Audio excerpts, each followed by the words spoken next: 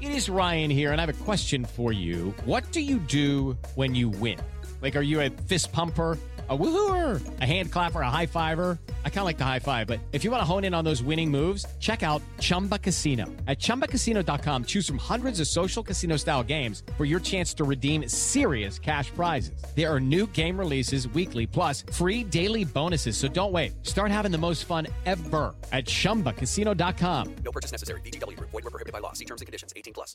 You are listening to the Next Best Picture podcast, and this is Will Mavity's interview with the cinematographer for The French Dispatch, Robert Yeoman. It began as a holiday. Eager to escape a bright future on the Great Plains, Arthur Howitzer Jr. transformed the series of travelogue columns into The French Dispatch, a factual weekly report on the subjects of world politics, the arts, high and low, and diverse stories of human interest. You don't think it's almost too seedy this time? No, I don't. For decent people. It's supposed to be charming. He assembled a team of the best expatriate journalists of his time: Berenson, Sazerac, Kremens, Roebuck Wright. These were his people. Just try to make it sound like you wrote it that way on purpose. We take as the subject of tonight's lecture Mr. Moses Rosenthaler, certainly the loudest artistic voice of his rowdy generation. Simone Naked Cell Block J Hobby Room. I want to buy it. It's not for sale. Yes, it is. No, it isn't. Yes, it is. No, it isn't. Yes, it is. No, it isn't. Yes. In short, the picture was a sensation.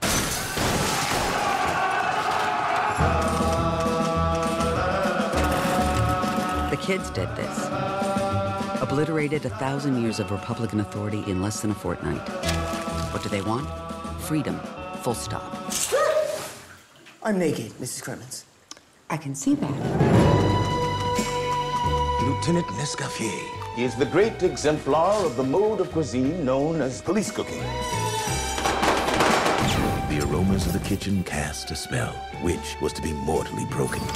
As you know by now, we have kidnapped your son. Oh, shut up.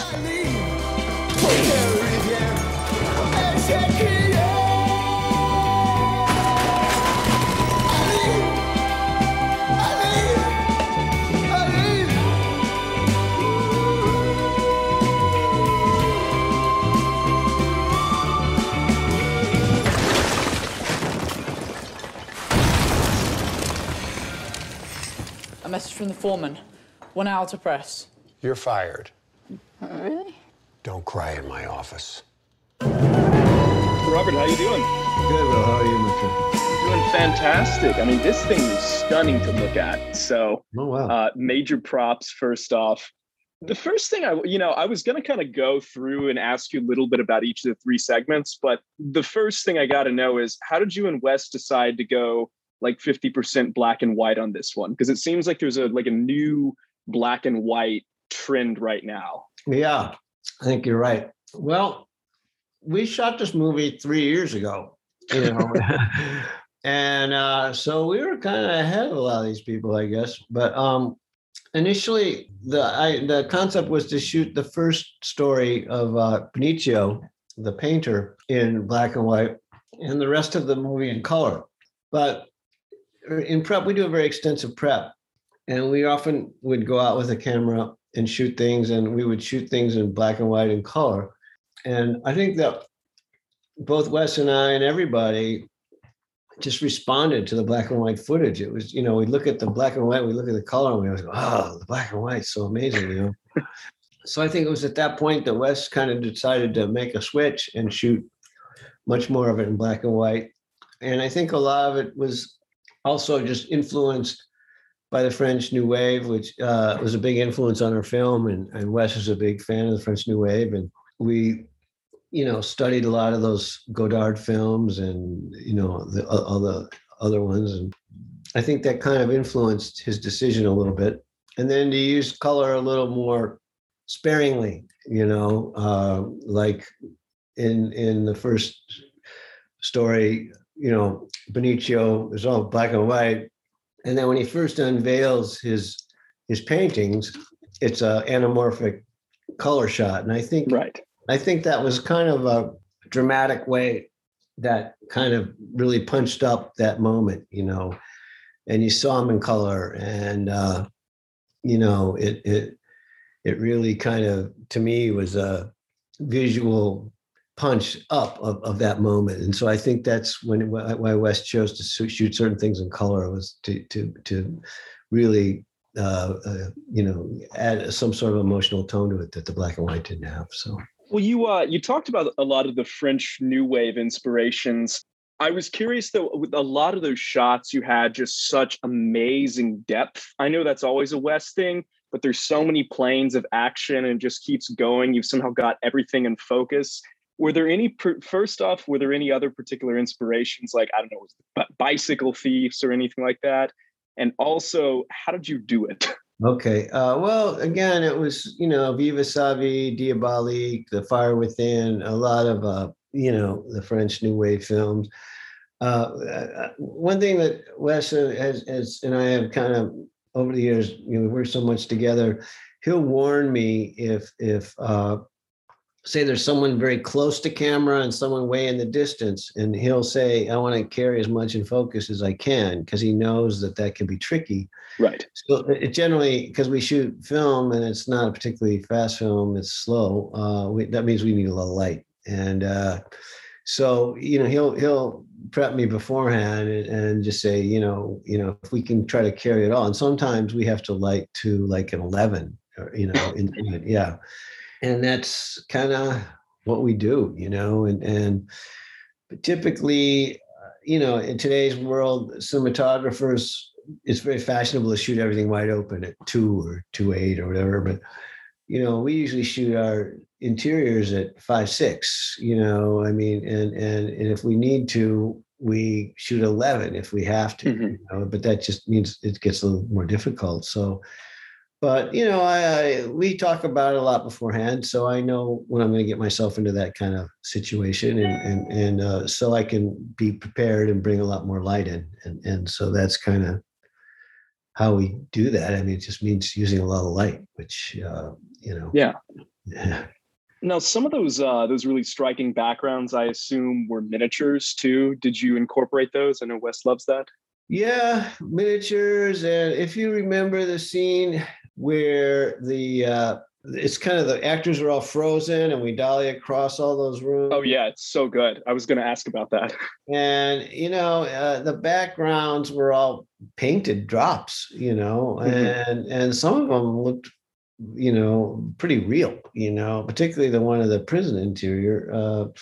And I was amazed because, you know it was kind of a fantasy type situation, but I felt like, you know, it was purposely very theatrical, but at the same time, there was a reality to it, I think. And so, yeah, they were all, it was just, each room had its own painted drop that was there in the background. And that was one where we had to light it to 11 because, you know, we had people in the foreground and people in the background, and Wes really wanted to see everything sharp. So it was a little tricky, but I think we had 10 12K HMIs. We were bouncing into the ceiling and, you know, just trying to bring the ambience up. And it was very soft lit, you know, it wasn't like there was sunlight or anything coming in. Right. There. Yeah. So it was just, the whole thing was just kind of, we put white on the ceiling and we just bounced a lot of big lights in it. And that's how we did it, you know, and we got our 11 and, you know, it worked out great. So, yeah. Now, I know in that sequence also, I think right before you have that great fight scene you just talked about, you had some handheld, which I thought was interesting. I guess that makes sense with French New Wave, but Wes is usually very controlled and likes to have things more like symmetrical. So tell me about the handheld. Well, that's, you know, I remember the one shot where I had to run at Benicio over Adrian. And I think he just wanted to give that sequence a little bit of a more documentary feel. I know we had some, like when Adrian is being chased by Benicio in the wheelchair and he's throwing the things at him. We had our key grip was behind pushing the wheelchair, and it was very kind of loose and documentary. It wasn't like we said, oh, Adrian, you got to run here, you got to run there, you got to do this, you got to do that. So the actors were kind of improvising a little bit there, and it wasn't like, you know, it was set marks or anything, which is very, you know, with Wes, everything is so specific. but that was a lot looser. And I think that was the idea behind the handheld, was to give it more of a looser feeling. And I think as well, we used handheld when Timothy Chalamet and Lena and Francis at the student uprising. Again, it was kind of to feel a little more loose, a little more, jagged at that point. And that was the decision there, because pretty much everything else was very, locked down and very controlled. So right. If there was any other handheld moments, those were the two that I remembered. With the Lucky Land Slots, you can get lucky just about anywhere. This is your captain speaking. We've got clear runway and the weather's fine, but we're just going to circle up here a while and get lucky. No, nothing like that. It's just these cash prizes add up quick. So I suggest you sit back, keep your tray table upright, and start getting lucky. Play for free at LuckyLandSlots.com. Are you feeling lucky? No purchase necessary. Void where prohibited by law. 18+ terms and conditions apply. See website for details.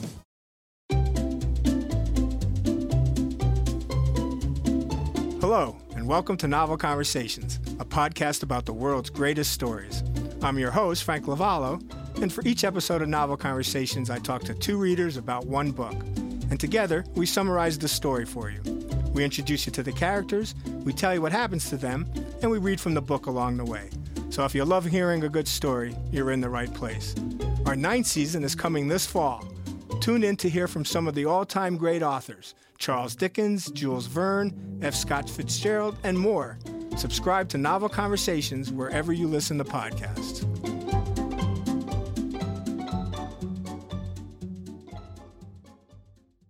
And then the last question about the prison segment, I thought it was really interesting that when you cut to Tilda Swinton introducing the lecture, not only was it in color, but it was this very, I don't know how to describe it other than like 70s look almost. Yeah. Tell me a little bit about that. Yeah. Well, she was based on a particular person. I don't remember the name. And it was during that time period. And the set was designed, her color of her dress was orange, and the set was kind of this kind of warm wood. We were trying to kind of recreate that feeling. I think we also did it when we had Leah Schreiber and Jeffrey Wright in the TV studio.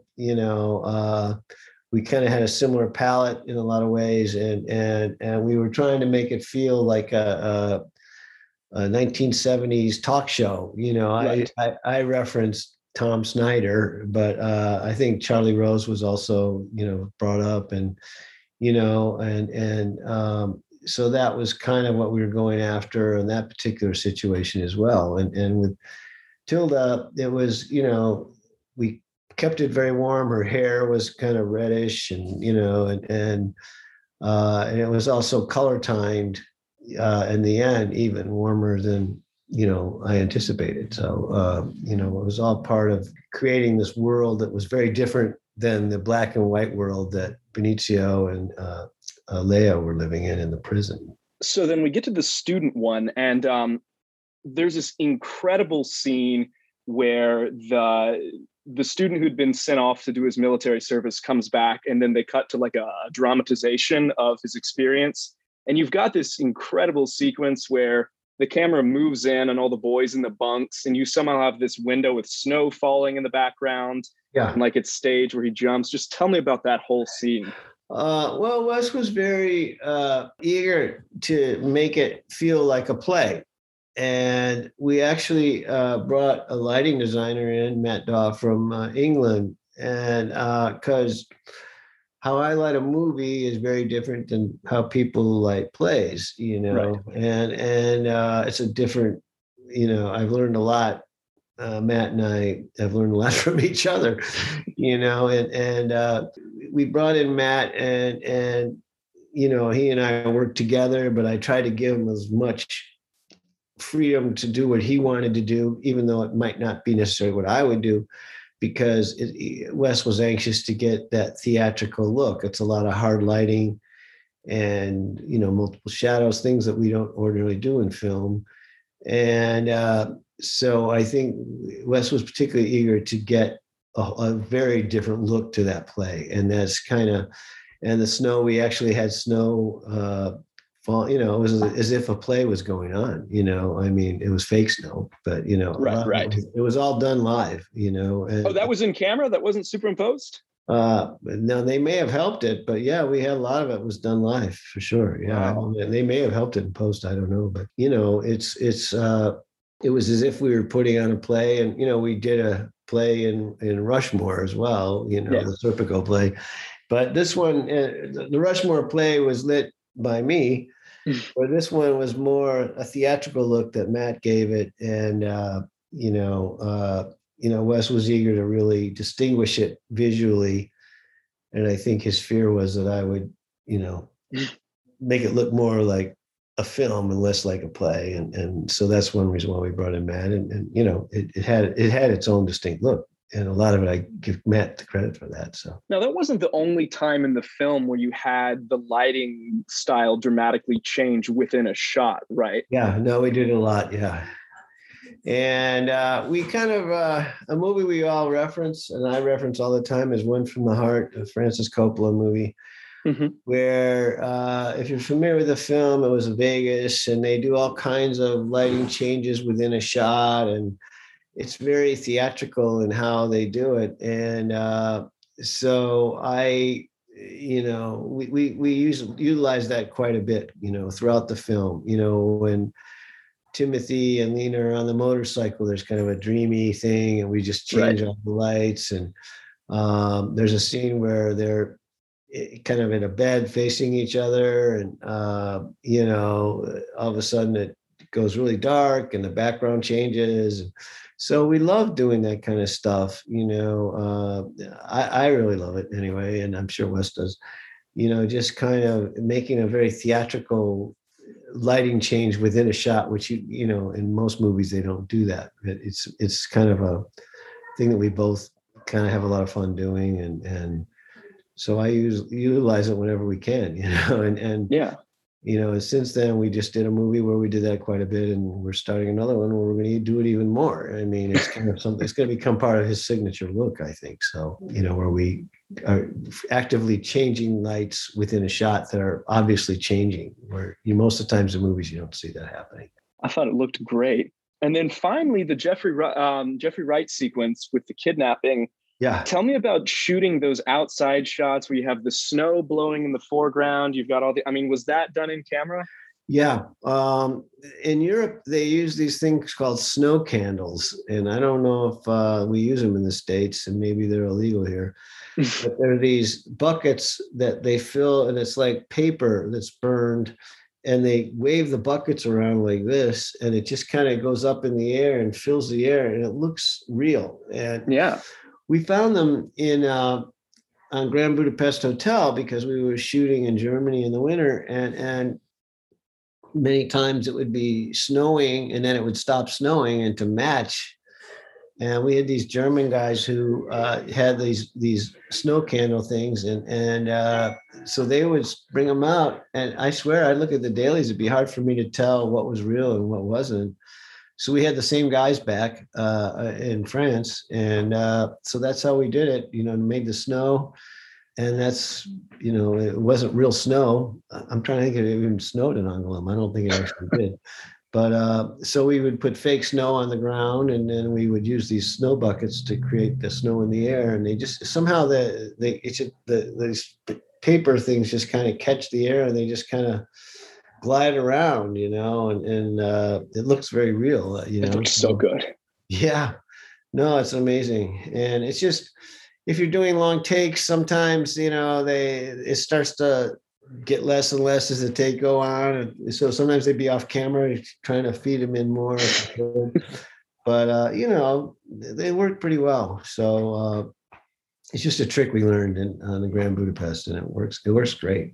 Really, it looks like snow. What was your favorite shot personally in the whole film? Well, it's a hard one. I kind of like the shot of Jeffrey Wright as he's walking through the police station. It's a very long tracking shot. Oh yeah, and it's going along the different rooms. Yeah, and we had to have this kind of tricky track that would, not only go sideways but in and out, so that it was actually a series of tracks.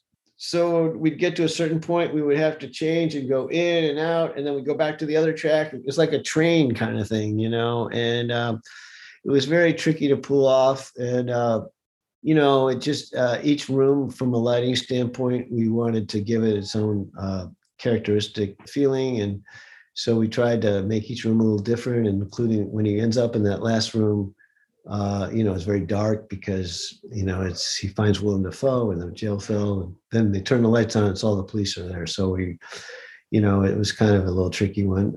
Wait, they're not masking cuts in there? You guys did all that? Well, we shot it as one continuous shot. But I'm sure, okay, I can't say I'm sure, but it was set up so they could make little cuts in there if they needed to. But we did shoot it continuously as one shot all the way through. And, but it was designed to be one shot. But again, oftentimes there's ways of sneaking a cut in using take 5 on this one and take 4 on this one.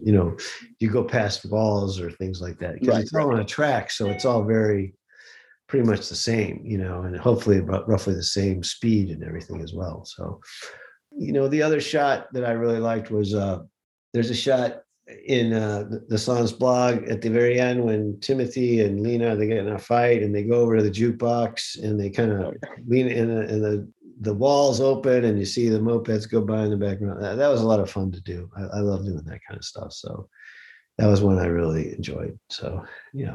Well, I think we're about out of time, but this was one of your visually best Wes collaborations. Just couldn't take my eyes off it. So, well, thank you. Where are you calling from? LA.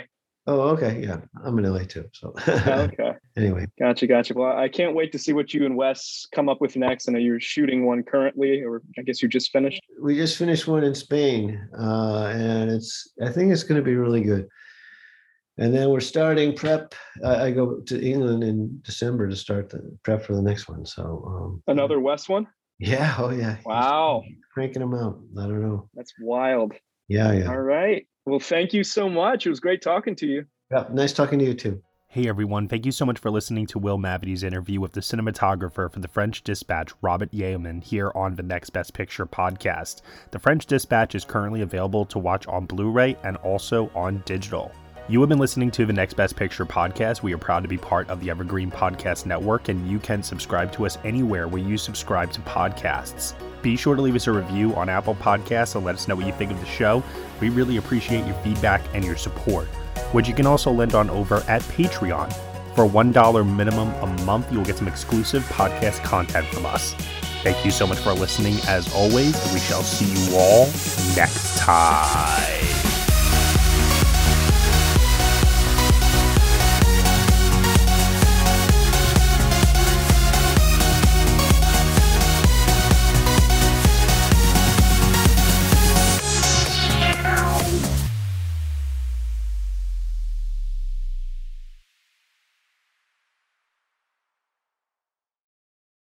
Hello, it is Ryan, and we could all use an extra bright spot in our day, couldn't we? Just to make up for things like sitting in traffic, doing the dishes, counting your steps, all the mundane stuff. That is why I'm such a big fan of Chumba Casino. Chumba Casino has all your favorite social casino-style games that you can play for free anytime, anywhere with daily bonuses. That should brighten your day a little.